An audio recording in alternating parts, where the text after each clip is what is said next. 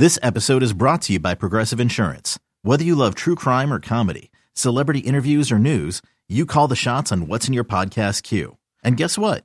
Now you can call them on your auto insurance too with the Name Your Price tool from Progressive. It works just the way it sounds. You tell Progressive how much you want to pay for car insurance, and they'll show you coverage options that fit your budget. Get your quote today at Progressive.com to join the over 28 million drivers who trust Progressive. Progressive Casualty Insurance Company and Affiliates. Price and coverage match limited by state law. All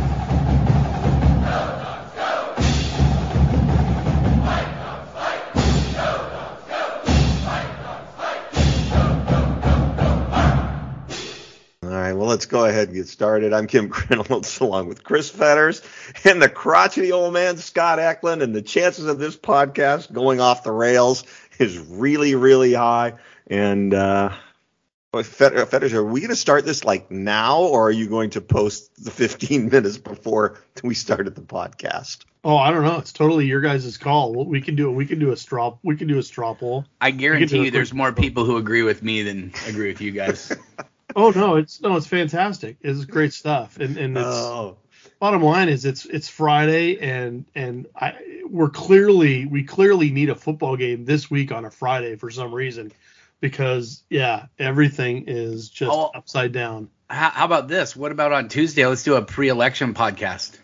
Hey, Scott, why don't you just go ahead and say it, just instead of, the elephant in the room, just go ahead and scream. Get off my lawn. Go ahead, scream. Yeah, no, I shout at the clouds. I don't even recognize the people on my lawn. Just for context for guys, we were talking about the idea of husky weather and how I think it's been really interesting this week, how I've seen a lot of Washington fans really balking at the idea of husky weather and not coming to the game because of the weather. And I think Scott actually brought up a really, really good point that due to just the improvements in technology and the convenience and everything, because when I was a kid, the only way you could really know about what was going on in the game right there, unless you were literally listening to your little radio, would be you'd have to go to the game. It wasn't always going to be on TV. It wasn't always going to be, there's no such thing as streaming or any of that kind of stuff.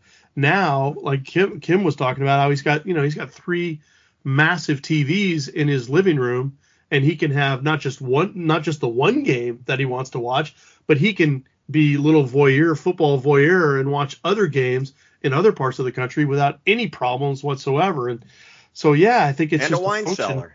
It's a function of technology. Everyone's got their man caves now, and clearly who wants to leave the man cave to go sit in the rain? I get it.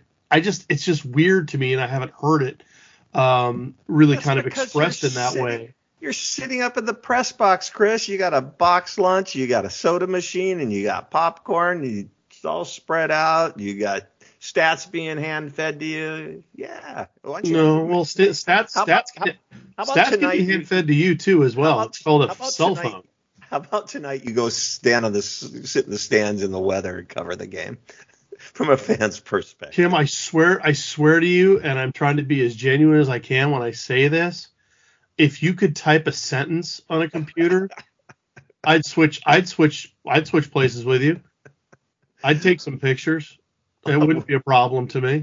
We'll work. But after what I went through at Cal, the fact that you can't write and the fact that you can't type are slight. I just say slight impediments. I'm not saying they're completely, no can do's. I'm sure you could probably put something together if you really, really had gun to your head type stuff. But the way things work, What would happen to you in the end zone at Cal with Michael Penix? Oh, that thing would have hit me in the head. I don't know if I would have fallen down, but it definitely would have hit me in the head. Michael said I should have ducked. Well, that's easy. No sympathy whatsoever for Mike Penix. Well, and if it hits him in the head, it just hits him in the helmet. So he doesn't know. Yeah. I said, this thing's going to go off the rails early. That's all we were talking about. And like I said, I found it really, really interesting. But the more, like what Scott was saying, it makes sense. I mean, it does make sense. I'm not poo-pooing it. I'm not being critical of people that decide to stay home instead of going to the game, maybe because of weather. Traffic is obviously going to be just a nightmare. I mean, we've been getting emails from UW now telling us where we normally park, where we actually have parking available to us. We can't park there. North of Burgermaster's where we're going to be. Is that about right? Yeah. We're going to be up on the side hill in Padelford. It's going to be it's not going to be great, but I'm genuinely thinking of trying to come in via the light rail. But the last light rail going back up to Northgate's like 12:30, and the chances of us getting out of there at 12:30, coin flip at best. And unless we're literally trying to sprint our way through all this stuff. Might canoe in with the weather. Jeez. But these are the things you have to deal with on a Friday night. And just perusing Twitter, this week, I all of a sudden see like Eric Ainge of all people, the former quarterback from the Portland area, getting in the middle of it because he does Tennessee stuff now because he played at Tennessee, and he's got Georgia fans just all up in a tizzy because he's saying playing between the hedges ain't that big a deal. And I'm thinking, man, this is going to be amazing because the Oregon State Washington game is going to be done with. We get to sit back, and then we get to do all the things that I'm talking about people shouldn't be doing. We get to sit back. We get to lounge. We get to spend our entire Saturday with our bags of popcorn and whatever and watching, arguably, I was thinking about this in terms of the SEC East. Has there ever been a game where it's 1 versus 2 nationally? I don't know. And so we get to see Tennessee and Georgia, and that's going to be an unbelievable game. Scott's going to take his kids on a tour downtown Seattle tomorrow. No. Mm-mm. See, kids, this is what it's like when. Never mind.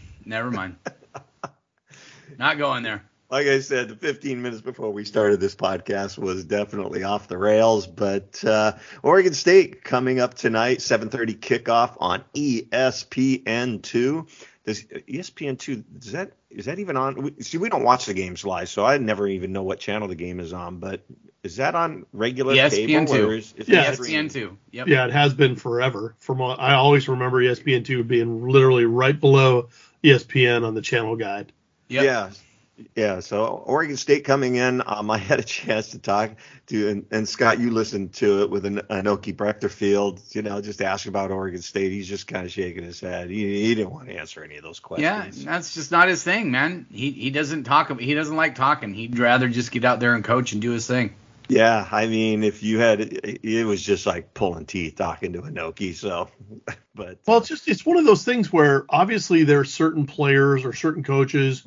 The closer you get to the game time. Now, this is, like I said, this is even back when we would talk to Chris Peterson like on a Thursday, for instance. You could see sometimes maybe there was some game face type stuff going on, especially certain questions might trigger things like, oh, okay, he's starting to get into game mode type of thing. And Noke is like one of those guys where it feels like he's always in game mode. Like it's just whether it's just the intensity or just the I don't know why I have to answer these questions type of thing, but it feels like he always is kind of has the game face on, even if it was like a Monday for a Saturday night game. It's just like Chris, he was like that in the spring and fall. Yeah, that's what I'm saying. He's got like perpetual game face. No. Yeah, no. For those who remember, he was a really good player at Oregon State. He was an all-conference guy, wasn't he? Mm-hmm. He was. No, he was really good. Yeah. What is he, about 5'11"? Yeah, somewhere in there. 5'11", 5'10", somewhere. Yeah, not the biggest guy, but he's one of those that just he's not big on the media stuff, which is fine. The players seem to like him. So, anyways, but with the game coming up tonight, with the weather expected to be what it is outside, I don't think there's going to be a lot of balls being thrown in the air. I think everybody's going to focus on the run game. And, Scott, when you take a look at Washington's defense and giving up the run, they haven't been real successful in stopping the run, and that seems to be Oregon State's strength. Yeah, Washington hasn't been terrible at stopping the run, but they aren't great at it either. I mean, I think part of it's just because some teams have decided, hey, well, why would we run if we can throw the ball all over the place? And that's what they've kind of done. Chosen to throw the ball around a little bit. I don't think Washington's as bad against the run as they were maybe toward the end of Jimmy Lake's reign and everything like that. But they aren't great. And part of it's just because they don't have a lot of difference makers up front. You talked to Brechterfield, and he talked about a little bit about Letuligasenoa and how he's kind of the bell cow up front, and a lot of the kids follow him. But I think that if they had a generational guy like Greg Gaines or Vita Vea was, or even Levi Onwuzurike, I think Washington would probably have Tuli as like a second teamer, like rotational guy, or he would be playing in a different position along the defensive line. So I just don't see a difference maker for the Huskies right now. They got to get someone in there that can be one. Maybe Armand Parker can be eventually down the road. Javon Parker's done really well this year. But I just don't see any difference makers. And I think that's been one of the biggest problems. And then the linebackers have gotten washed out in the trash and stuff like that. Now, one guy that we did see kind of come on a little bit against Cal was Chris Maul, and he had a really good game, and I think if he continues to play well, we could see a lot more of him.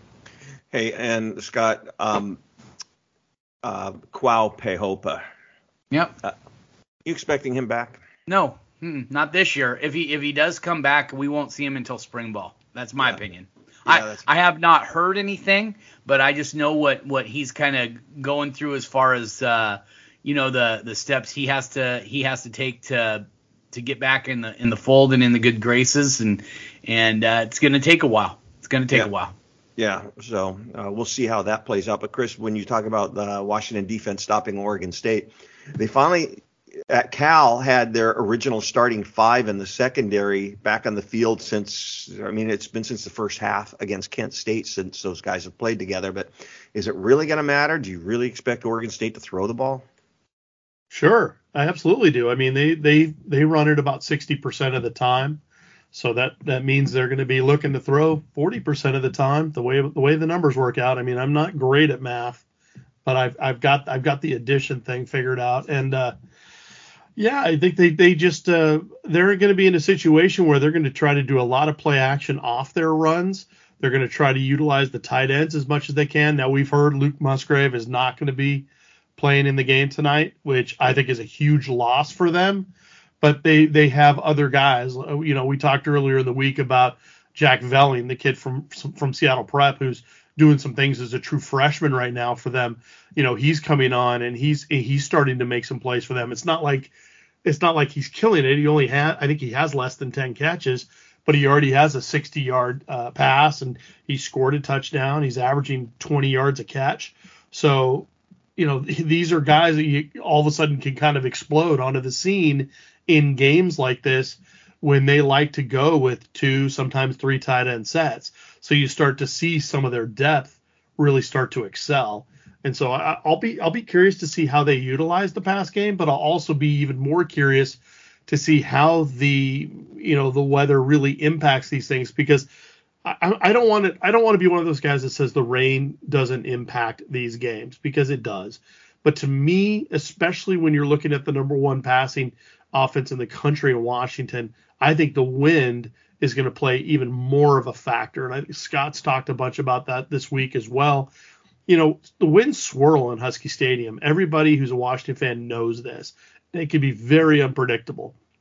So we'll see how that affects it as much as the rain, because as far as I'm concerned, the rain may have some things to do with maybe guys not catching passes or the ball. I think with Penix, he's got a big enough hand. He should be able to grip it, no problem. I just think that it comes down to ball security. When the guys actually catch it, can they hold on to it? And this is obviously a game where the two teams are pretty evenly matched, and turnovers, sudden change plays like that are going to loom huge. And the weather's going to impact the game tonight. There's just no doubt about it. I think it's ideal for the run game, but the passing game on both sides, I think it's going to impact. And Washington definitely has the better quarterback, but it looks like Oregon State's definitely got the better run game. Well, yeah, I led by Damian Martinez. I mean, he's an unbelievable running back, and And they just have a plethora of guys that they can just throw at you in waves, and Washington's going to have to be ready for it. I mean, the coaches have all talked about it, the players have talked about it, that they know they're going to have to be it's going to be a physical game, and they're going to have to out physical Oregon State, and I just don't know if they can do that. It's wild, Scott, that Oregon State just seems to get these guys for offensive line commits, and when you see them, they're guys that the bigger schools have passed on because they're not athletic enough. They tend to be more stompers than athletic, but Oregon State just always seems to have a good offensive line. Well, yeah, and I mean, for a long time, I don't remember who was under Riley, but for a long time, they were considered to have the number one offensive line coach in the entire, if not the entire Pac-12, also the entire country, and now they've got Mike Michalczyk, who's widely regarded as one of the better offensive line coaches out there. So Jim Michalczyk. Jim Michalczyk, sorry. And I think that they do more with less. I mean, that's just kind of been their mantra always. When Oregon State has been successful, it's because they've found coaches who can do more with less, and that's what Jonathan Smith has done. They've got talent, don't get me wrong, but it's not on the level of an Oregon or a USC or even Washington. I mean, if you went down Washington, the list on Washington's roster, Washington is the more talented team, but Oregon State just does. They play hard, tough football. They actually remind me a lot of the Don James teams of the 80s and 90s and what they do. And it's former Washington offensive line coach Jim Michalczyk. Yeah, for about 10 minutes. Steve Sarkisian's first offensive line coach at Washington. Was he here 2 days or 2 days? Was it 3? It was 2 days, 2 or 3 days. And I don't even know if he actually ever made it up to Washington. No, he did. I actually met him in person. So, okay. Yes, he did make it up to Washington, but it wasn't very long.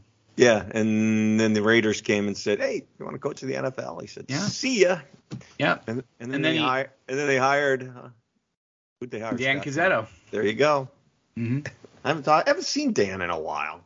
I think he's still down in Arizona. Oh yeah, yeah, he's been in Arizona, I think, for a while now.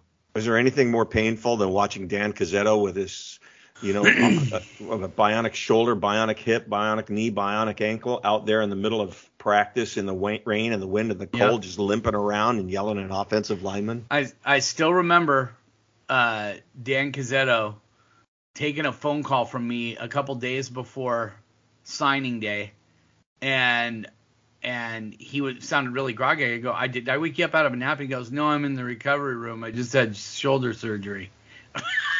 Like, what are you doing answering your phone? See, if that, Kim, I don't know what you were saying, how that's painful. To me, that's inspiring. Watch that guy run around, man. I'm like, I got to get off my fat butt and let's go. Do you remember him when we were there and him screaming at the guy, I don't know who did it. I don't know who the hell offered you a scholarship. And I think it was Ryan Tolar he was going on. Ben Osai was one of his whipping boys too. So. I think I go through this like once a year. Well, and I always talk about this. Every offensive line coach that's ever come to Washington will eventually come up to you and ask you two questions. First of all, who recruited these guys? Yeah. And what was he teaching them? Because whatever they're doing doesn't make any sense. And to be honest with you, it has only been with offensive line coaches. I've never really heard the same complaint continuously with other position coaches. Now, it may happen with other position coaches from time to time, but by and large, every single offensive line coach that I've talked to, for all the way from Man Alive, all the way from Gilby, all the way through Scott Huff, they have asked us two things: who recruited these guys, and what the hell were they coaching them? It's crazy. My favorite guy to talk about the offensive line guys, Mike Denbrock. I love Mike Denbrock, but he's been around. He's now the offensive coordinator at LSU. But listening to Mike talk about his offensive linemen, he just would shake his head. He goes, "Yeah, they're offensive linemen. They're not rocket scientists that I got." So. Well, who was the offensive lineman that was from Idaho that could snowboard? Thomas was his last name? Oh, Terrence Thomas? Terrence Thomas, and he was a vegetarian. And I remember Mike Denbrock looking at us and go, what do I do with a vegetarian? A vegetarian offensive lineman. What the heck am I supposed to do with that? What was he, 6'7", 260 or something? Something like that when he came in, yeah. And a relative of his used to post on our board all the time, which was always comical as well. Yeah. Yeah, hey, just an FYI, parents or recruits, be careful what you post online. Yeah. So. Well, yeah, it's like having a one-legged place kicker. In theory, you can make it happen, but really, is that what you're ideally looking for? Who was the offensive lineman that went on the mission and came 300 pounds and then came back at 200? Willie Cava. Willie Cava. Well, that was but that you could explain that. That made sense. He shows back up at 220 pounds. Took him an entire year. Took him an entire year to get better, to get where he needed to be. Oh no, he never did. But he was never the same once he got back. I mean, I just remember Denbrock just looking at me and going, what am I supposed to do with this? He's not even as big as our linebackers. When you need mealtime inspiration, it's worth shopping Kroger, where you'll find over 30,000 mouth-watering choices that excite your inner foodie. And no matter what tasty choice you make, you'll enjoy our everyday low prices, plus extra ways to save, like digital coupons worth over $600 each week. You can also save up to $1 off per gallon at the pump with fuel points. More savings and more inspiring flavors make shopping Kroger worth it every time. Kroger, fresh for everyone. Fuel restrictions apply. Hey, it's Kaylee Cuoco for Priceline. Ready to go to your happy place for a happy price? Well, why didn't you say so? Just download the Priceline app right now and save up to 60% on hotels. So whether it's Cousin Kevin's Kazoo Concert in Kansas City, go Kevin, or Becky's Bachelorette Bash in Bermuda, you never have to miss a trip ever again. So download the Priceline app today. Your savings are waiting. Go to your happy place for a happy price. Go to your happy price, Priceline. I told you, this one thing was going to go off the rails real quick, but who's directing this thing? Yeah, I know it's me. So I was up really late last night for some stupid reason, so coffee hasn't kicked in. But Michael Penix throwing tonight into this god-awful weather. For those who missed it at the Cal game, was it Jalen McMillan he was throwing to? Yes. Jalen McMillan just got accosted, in the end zone. And Michael Penix threw the ball anyways. They ruled the ball uncatchable. So I don't know why anybody would expect me to catch it. They ruled it uncatchable. But Penix went ahead and threw the ball, and it skipped on the turf like it skips on a rock skipping on the water. Picked up speed and basically just nailed me in the face and knocked me on my butt. It didn't really hurt, but I guess I made John Boy. I made Pac-12 After Dark, and they kind of replayed it a couple of times. But I asked Michael if he realized it was me, and he said no. I said, you don't even sound sorry or anything. And he looked at me and laughed. He said, you should have ducked. So Michael Penix can I'll verify. He throws a nice tight spiral, especially when it's coming right at you, and he's going to need it tonight. Well, I can also verify that you were very worried that thing might actually get seen on television. And for a guy that was worrying about those kinds of things, you've been bringing it up. You've been eating off of it this past week or so. Got to go with. Well, I just knew when I fell down. I mean, because I was moving out of the way and it just knocked me off balance. It was the fall that I was worried about. What I'm waiting for, and I didn't see it because I didn't wake up in time to watch a lot of game day. I wonder if you make the one of their little video montages. That would have been last week. Yeah, probably. Yeah, it would have been NFL. Like, come on, man. Yeah. One of those guys.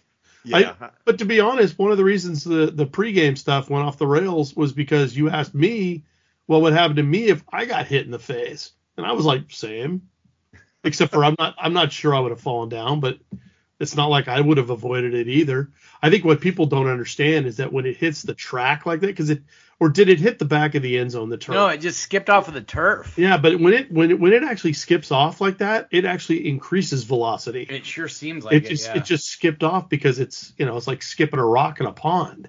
Yeah. Well, it wasn't the tip of the football that hit me. It was the side of the football. So that was. You should be lucky for that. Yeah. No. So, but yeah.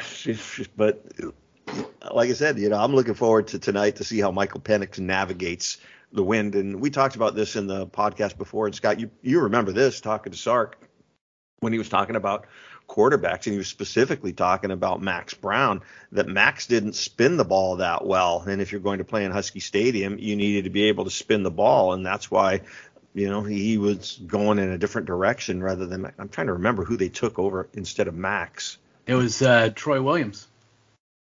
Yeah. They didn't take him instead of.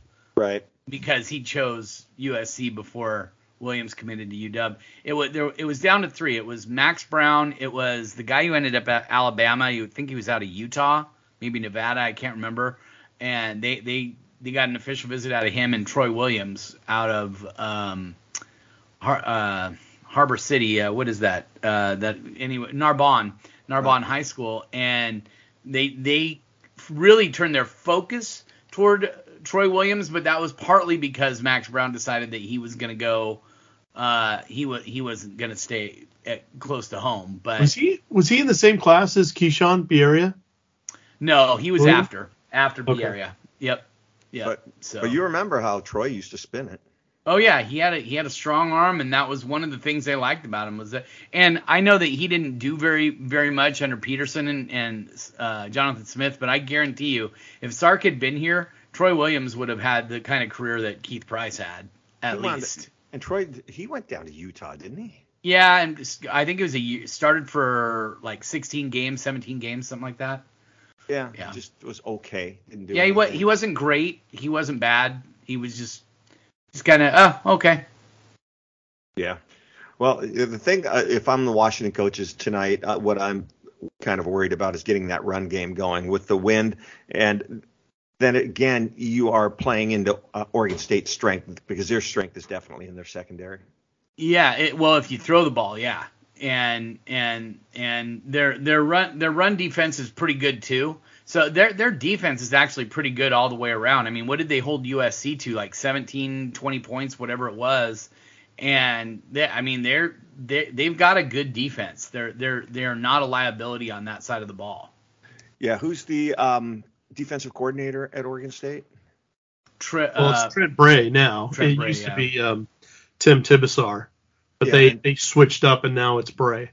Yeah, and Bray is being brought up as one of those up and coming guys to keep your eye on. Yeah, he'll be a head coach someday.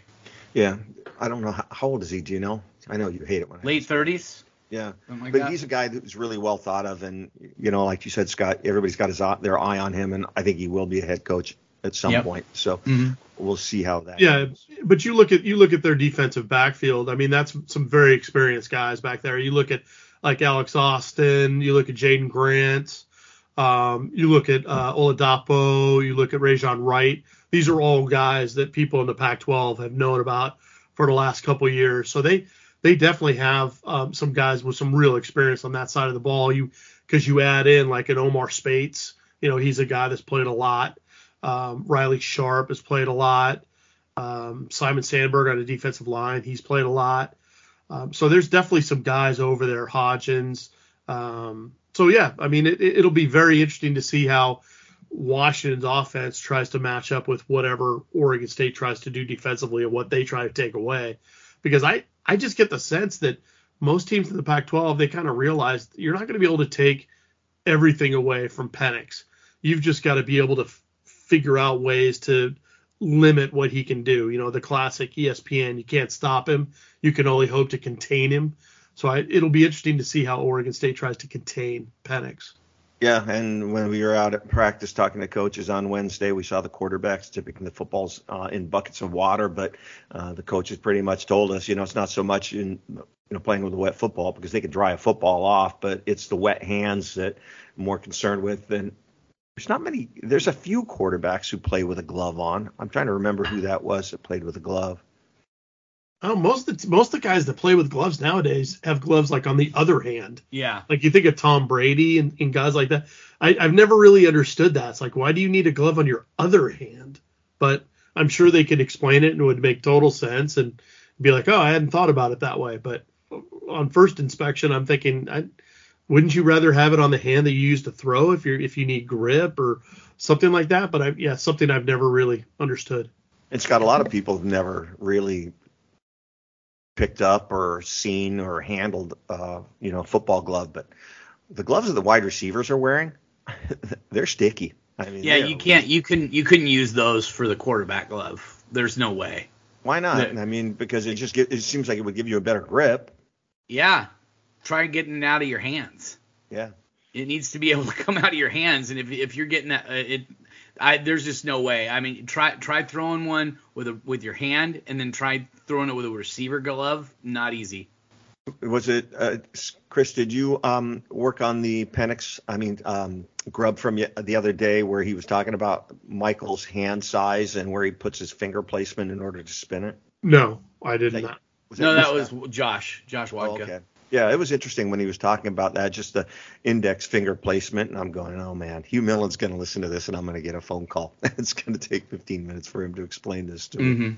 So, anyways, let's go ahead and wrap this up. We got a lot going on today, so Scott, wrap it up. Final thoughts. Well, as people probably have read on our predictions, I predicted Oregon State to win the game, and I just think the win's going to mess with Washington's offense enough to keep them from scoring a lot of points. I still think they're going to score, and Oregon State's defense is pretty good, but I think Washington will still score, but I just have a hard time believing they're going to score enough to win this game. I've got Oregon winning by about 8. I think it's 8 points. I think I had them at 35-27, somewhere in there. I think Washington can win this game, but they're going to have to force some turnovers. I don't know how many turnovers they have total, but what was it that you said they have 3 fumble recoveries on the season? 2 fumble recoveries on the season, and in order for you to get your hands on passes, you got to be close to the receivers, and at times they haven't been close to the receivers. So I think this is going to be a tough game for Washington. I like Oregon State to win this game outright. I think Washington's gonna struggle some. Hopefully they don't. Hopefully they come out with a win and prove me wrong. But I think this is going to be a tough game for Washington. Wrap it up, Chris Fetters. Well, I think Washington fans should take heart, because the last time Scott predicted an opponent win was Michigan State. So I think that's in the bag for Washington. I think this is going to be within a touchdown either way. If this game was being played in Corvallis, I'd probably pick Oregon State. But because it's in Husky Stadium, because it's going to be in an environment where the Husky crowd, whatever Husky crowd is going to be there tonight, can make a difference, I think they will make a difference. I think this is a situation where Scott talked about the fumble recoveries, and it's so important to understand this, that for all the upfield rush that Washington's gotten, they have gotten very little production out of it in terms of getting the ball back. And I talked to Eric Schmidt this week about it. He was adamant about it, that they've been working hard to try to make up for that, because they understand that those kind of sudden change plays in this type of specific game can make all the difference in the world between a win and a loss. So, Kim, for you, I'm praying for a rain shadow. I think it can happen. And if it does, that will certainly help Washington quite a bit. But even if the rain and the wind comes, I still think that they've got enough in them with their shorter game, passing game, to get the ball in their playmakers' hands to try to get some yak. And it'll be interesting to see how Washington continues to improve on defense, because I think they did take a step against Cal, shut them out for the first half in their house. And I think they'll try to keep working on that. Kalen DeBoer was adamant this week. He said they've had more players available to them than they've had since week 1. And that's a positive. They're going to need all of those guys to be able to be available. So I am picking Washington to win this game, but it's going to be within a touchdown, and it's going to be a fourth quarter game. And this is where turnovers, field position, making big stops, playmakers on offense and defense, making stops, making plays. These are the things that matter when you talk about two teams that are really, really well matched on paper. So I can't wait to watch this game. I think it's going to be a really good one. 7:30 start, kickoff, probably about 7:40 actual kickoff, ESPN2. Both Oregon and Washington coming off a bye week, which is kind of unusual. We haven't seen that in a while, where both teams have had the bye. I think it probably helps Washington more that they get the chance to really get healthy. Oregon State, of course, is going to be without their big tight end, Luke Musgrave. How long is he out for? Do you guys know? No, I don't know. And then it sounds like Chance Nolan is probably going to still be out, so they're probably going to still go with Ben Gobranson, their freshman, their backup, who's played the last few games and frankly has looked pretty good doing it. But he, we talked for the guys with Beaver Blitz, talked to Carter Bonds about it, and it sounds like Gobranson's kind of more their high floor, low ceiling guy. The way they were talking about it, he sounded more kind of Jake Browning-ish to me, whereas Nolan is a guy who can make more happen with his legs, can probably be more of a playmaker in that way, a bigger guy. So it sounds like Gobranson's going to be the quarterback tonight. We'll see how that affects what Washington tries to do against him. All right. Are you gonna post the entire podcast or just when we start talking about football, Chris? Oh no, we're going to be posting it where we talk football. Okay. Because I don't have a dump button available to me. Scott, one more time, yell get off my lawn. Get off my lawn and clouds, get away from me. Scott. And make sure there's parking in S1. Can you believe can you even guess what he's going to be like when he actually is old? Well, he's already told us, Kim, so we don't have to worry about that. All right. Hey, for all of us at Dogman.com, I'm Kim Reynolds, along with the old man Scott Eklund and Chris Fetters. Go Dogs.